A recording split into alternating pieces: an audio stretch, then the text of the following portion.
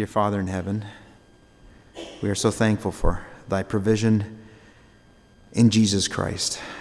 Dear Father, this is the song of ages, the glory of the cross, the glory of the new creation in Christ Jesus, that thou hast done a work even more marvelous than the first creation, even more stupendous, to redeem fallen man.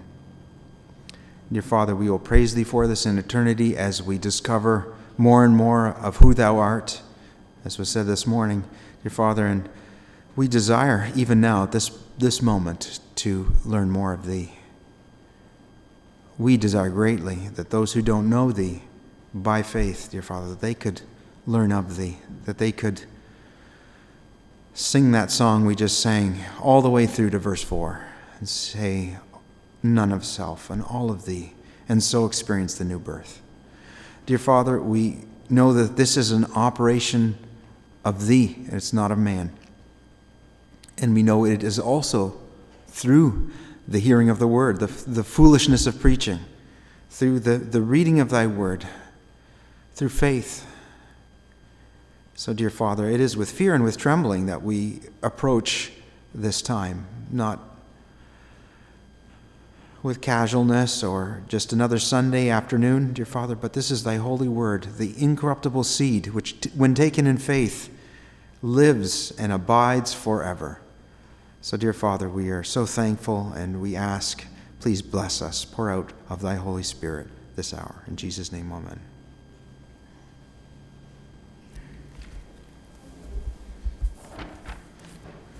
I'd like to continue in 2 Corinthians chapter 5, but focusing more on the latter half of the chapter this time. 2 Corinthians chapter 5, starting with verse 10.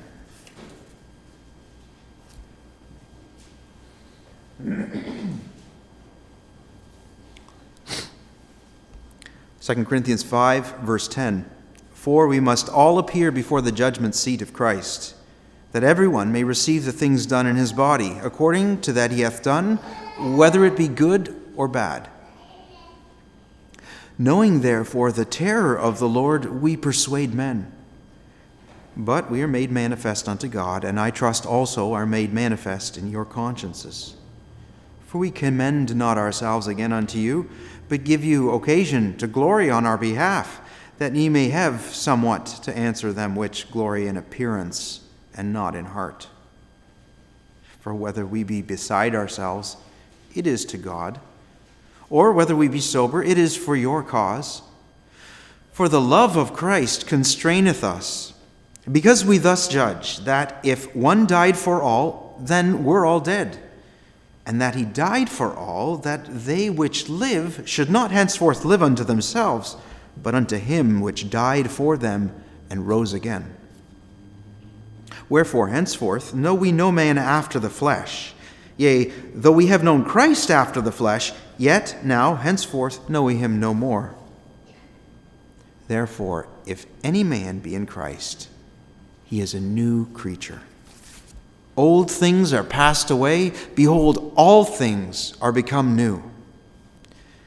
And all things are of God, who hath reconciled us to himself by Jesus Christ, and hath given to us the ministry of reconciliation, to wit, that God was in Christ reconciling the world unto himself, not imputing their trespasses unto them, and hath committed unto us the word of reconciliation. Now then, we are ambassadors for Christ, as though God did beseech you by us. We pray you, in Christ's stead, be ye reconciled to God. For he hath made him to be sin for us who knew no sin, that we might be made the righteousness of God in him. I've read to the end of chapter 5. May God bless the reading of his word.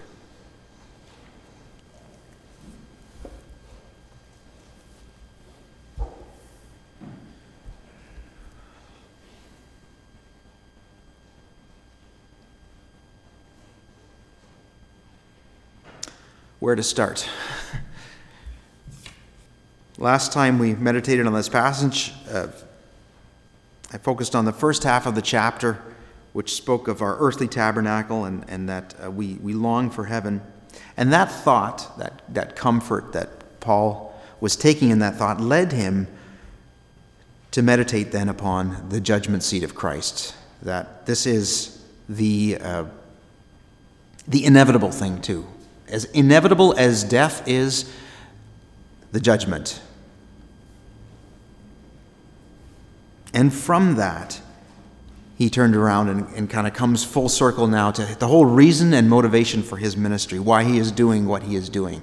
Remember, one of the themes, the big themes of this letter to the Corinthians is to defend his apostleship, why he's doing what he's doing.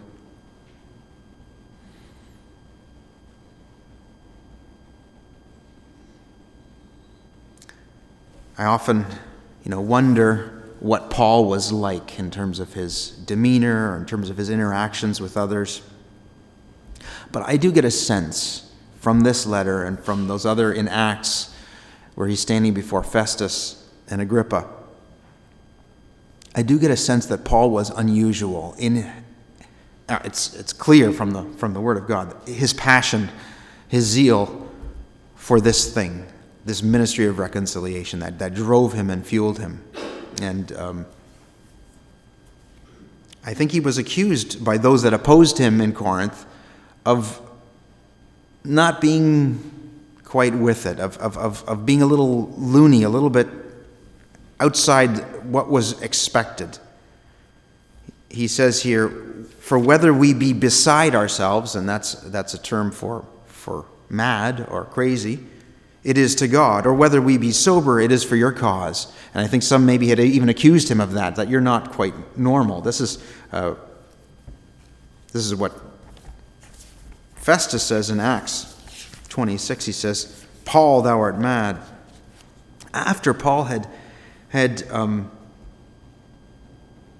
explained what he was doing,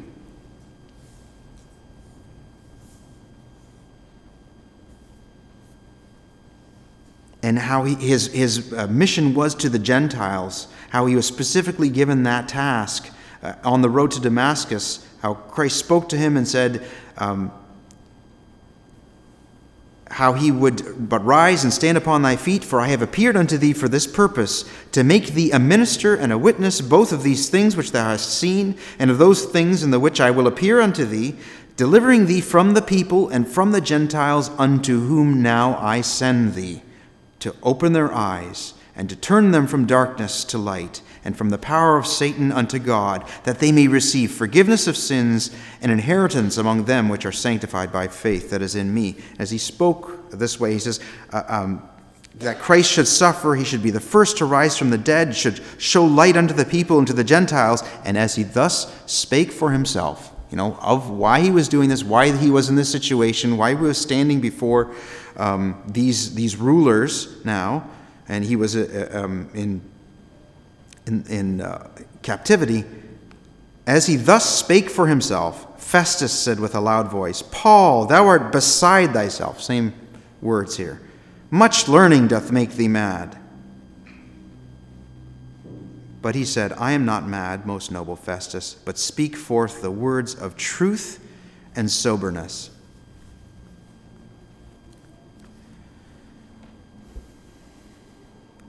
The thing that fueled Paul, the thing that made him pare away everything extraneous, all the stuff that was of no consequence, that he counted as dung, was this ministry of reconciliation, this great word of the gospel, of that God is present tense, offering now to everyone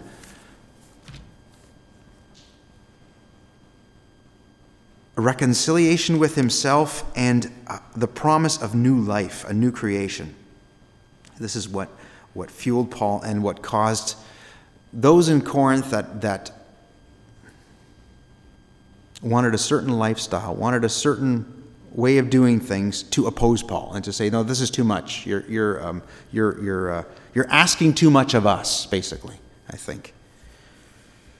And that was the accusation. And he said, no, I am doing this for God. And it's not that Paul just kind of put himself on a pedestal or put himself as a separate example, as I'm a special case. Yes, he was a special vessel of God. But at the same time, as he did these things, as he spoke of these things, as he spake of himself, he was laying himself as a pattern. This is the same type of thing that you now that follow after me, that join in this ministry, that are part of this new creation. You're supposed to have the same motivation, the same drive, the same desire, be called to the same high and heavenly calling.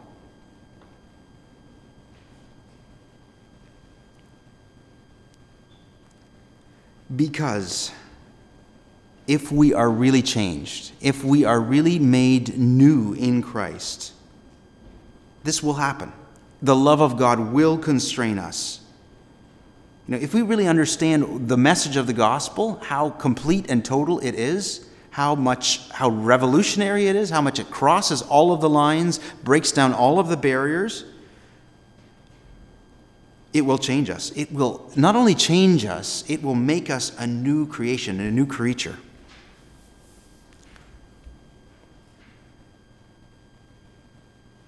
I struggled with this for years, and I think there are many of you that are still struggling with this concept. What does it mean to seek the Lord? What does it mean to repent? What does it mean to be changed? And I struggled with that for years. Not really getting anywhere, actually going the opposite direction from which I wanted to go, getting worse, becoming more miserable. As I could objectively look at my life and say, I am more miserable than I was a year ago. I'm worse off than the last time I thought I was close.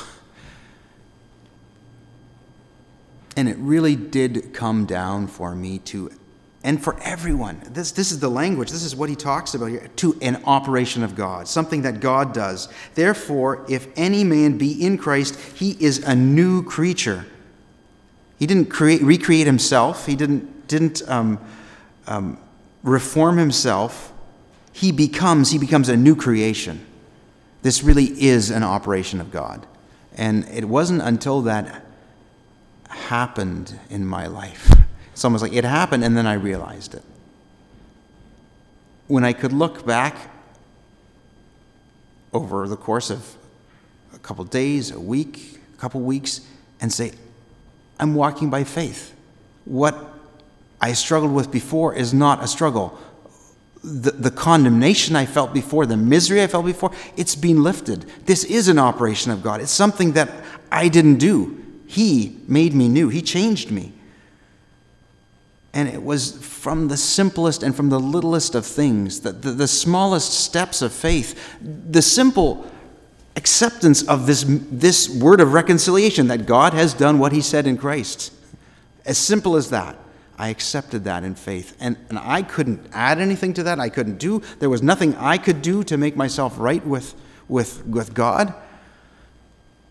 That the change happened for me and the change occurred.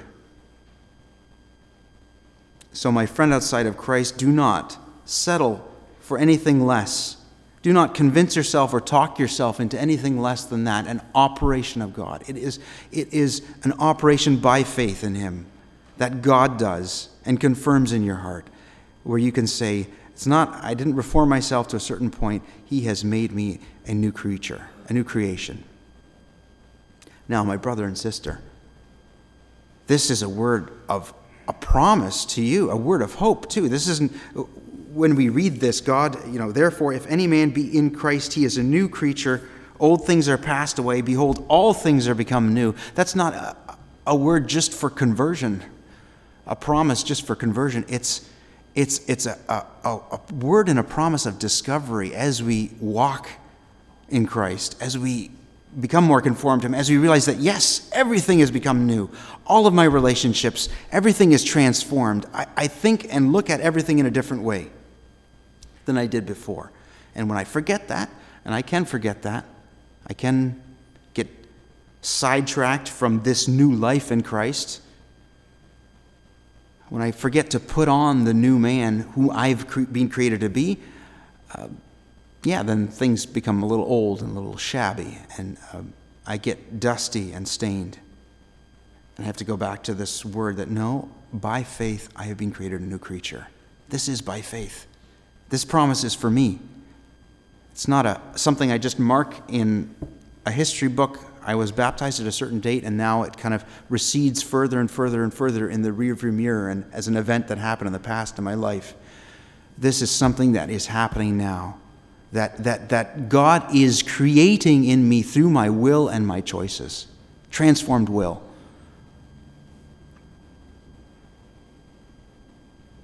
This is an amazing promise.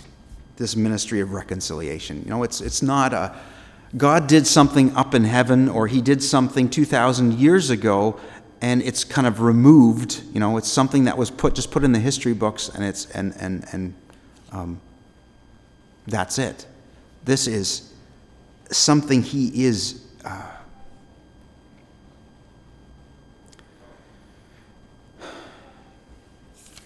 something he's doing.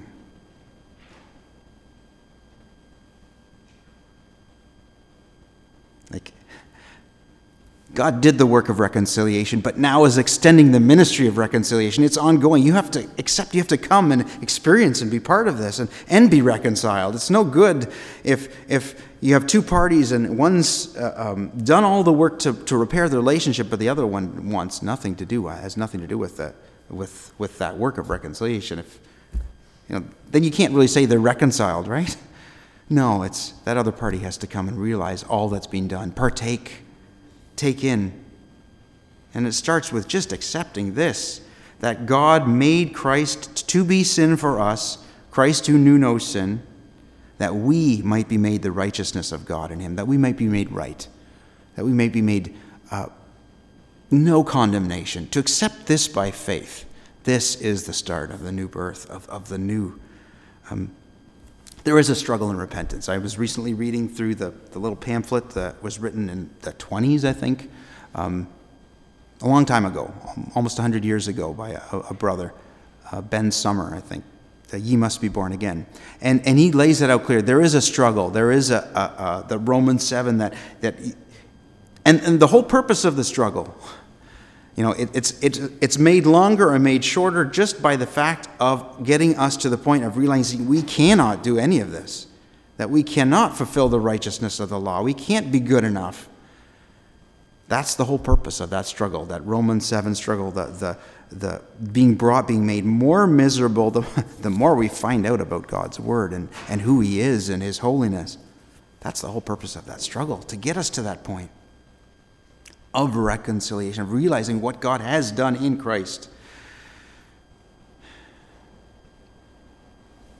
When that is truly realized,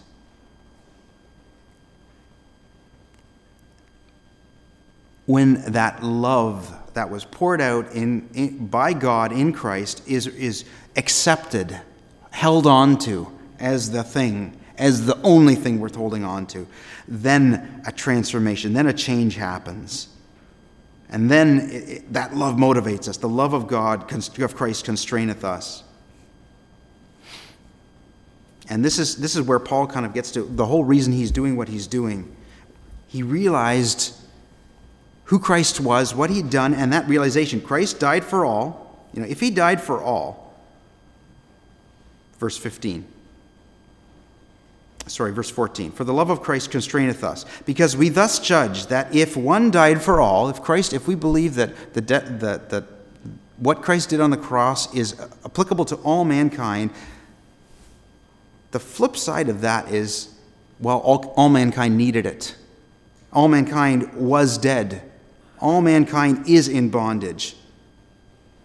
This is not what the full Reformed theology teaches. It teaches, the Christ's death is limited. The atonement is limited. It's just, he died just for those that are saved. And that's not what this says. We thus judge that if one died for all, he truly died for all mankind, because everyone was dead, and those who haven't come to him are still dead. And what does that prompt in me now? it prompts love. I really ought to have an overwhelming sense of love and concern for those that are dead. That I want to do whatever I can to tell them about this ministry, to live out this ministry of reconciliation. That there is a way back, there's a way to be alive. That's why Christ died. We thus judge, if one died for all, then we're all dead, and that he died for all, that they which live should not henceforth live unto themselves. Okay, now this reconciliation, this offering of life is a life that is lived to Christ. Live not unto themselves, but unto him which died for them and rose again. That's what this new creature in Christ is. He is a person that lives for Christ. Because Christ lives in him. It's the beauty of the scripture language. He is a new creature because Christ is living in him. Galatians 2. Nevertheless, how does it go? One of my favorite passages. I am crucified with Christ. Nevertheless, I live, yet not I, but Christ liveth in me. And the life which I now live in the flesh, I live by the faith of the Son of God, who loved me and gave himself for me. Do you see the transforming power of the cross in all of this? That it always comes back to the love of God, what he did for us, how central this ministry of reconciliation is.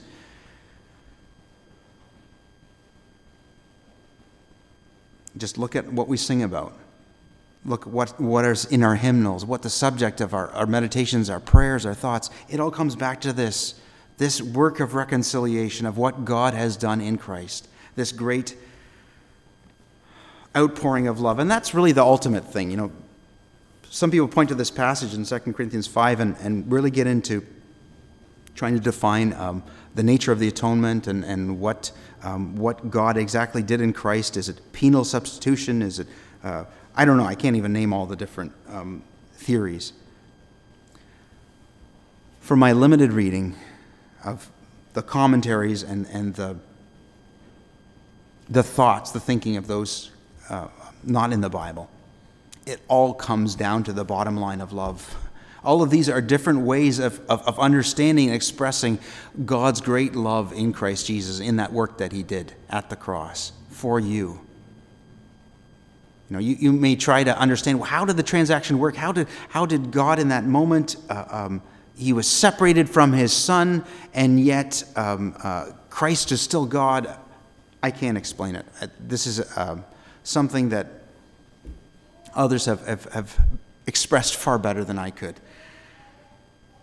But it all comes back to that love. That's if you understand everything from a theological or a mental perspective, you think you can understand what God was doing, but you don't grasp that and feel that and know that as God's love to you, it doesn't really transform you. It doesn't really change you.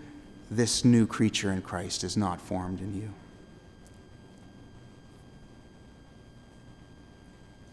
It is amazing, however you express it, that Christ is a victor over death, or that and that God laid the sins of the world on him, the wrath of God was poured out on him. All those things are true. I believe there's all scriptural basis for all of those things. They express them, but it all points to that one salient, most important fact, that God so loved the world.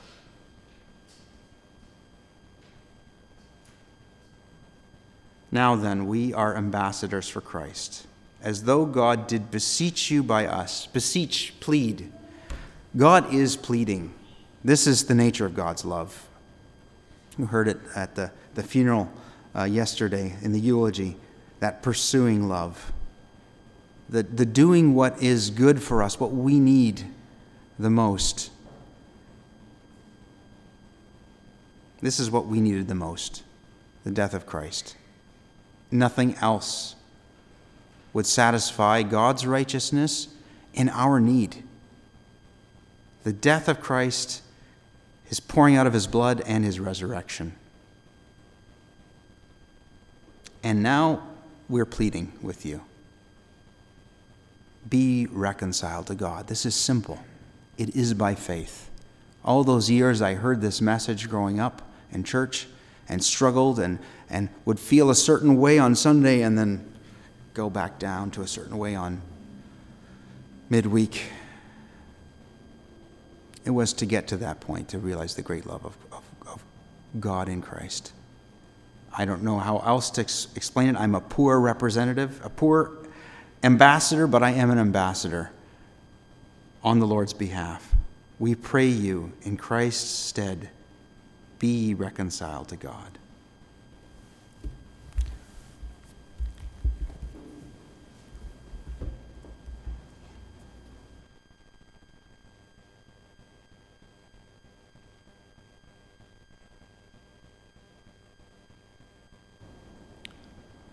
Unquestionably an operation of God, and yet also a choice, a response. One of my favorite hymns in the gospel hymn, 653. I'd like to read that in closing. You can follow along if you want. This captures to me the response, the beginning of the new creature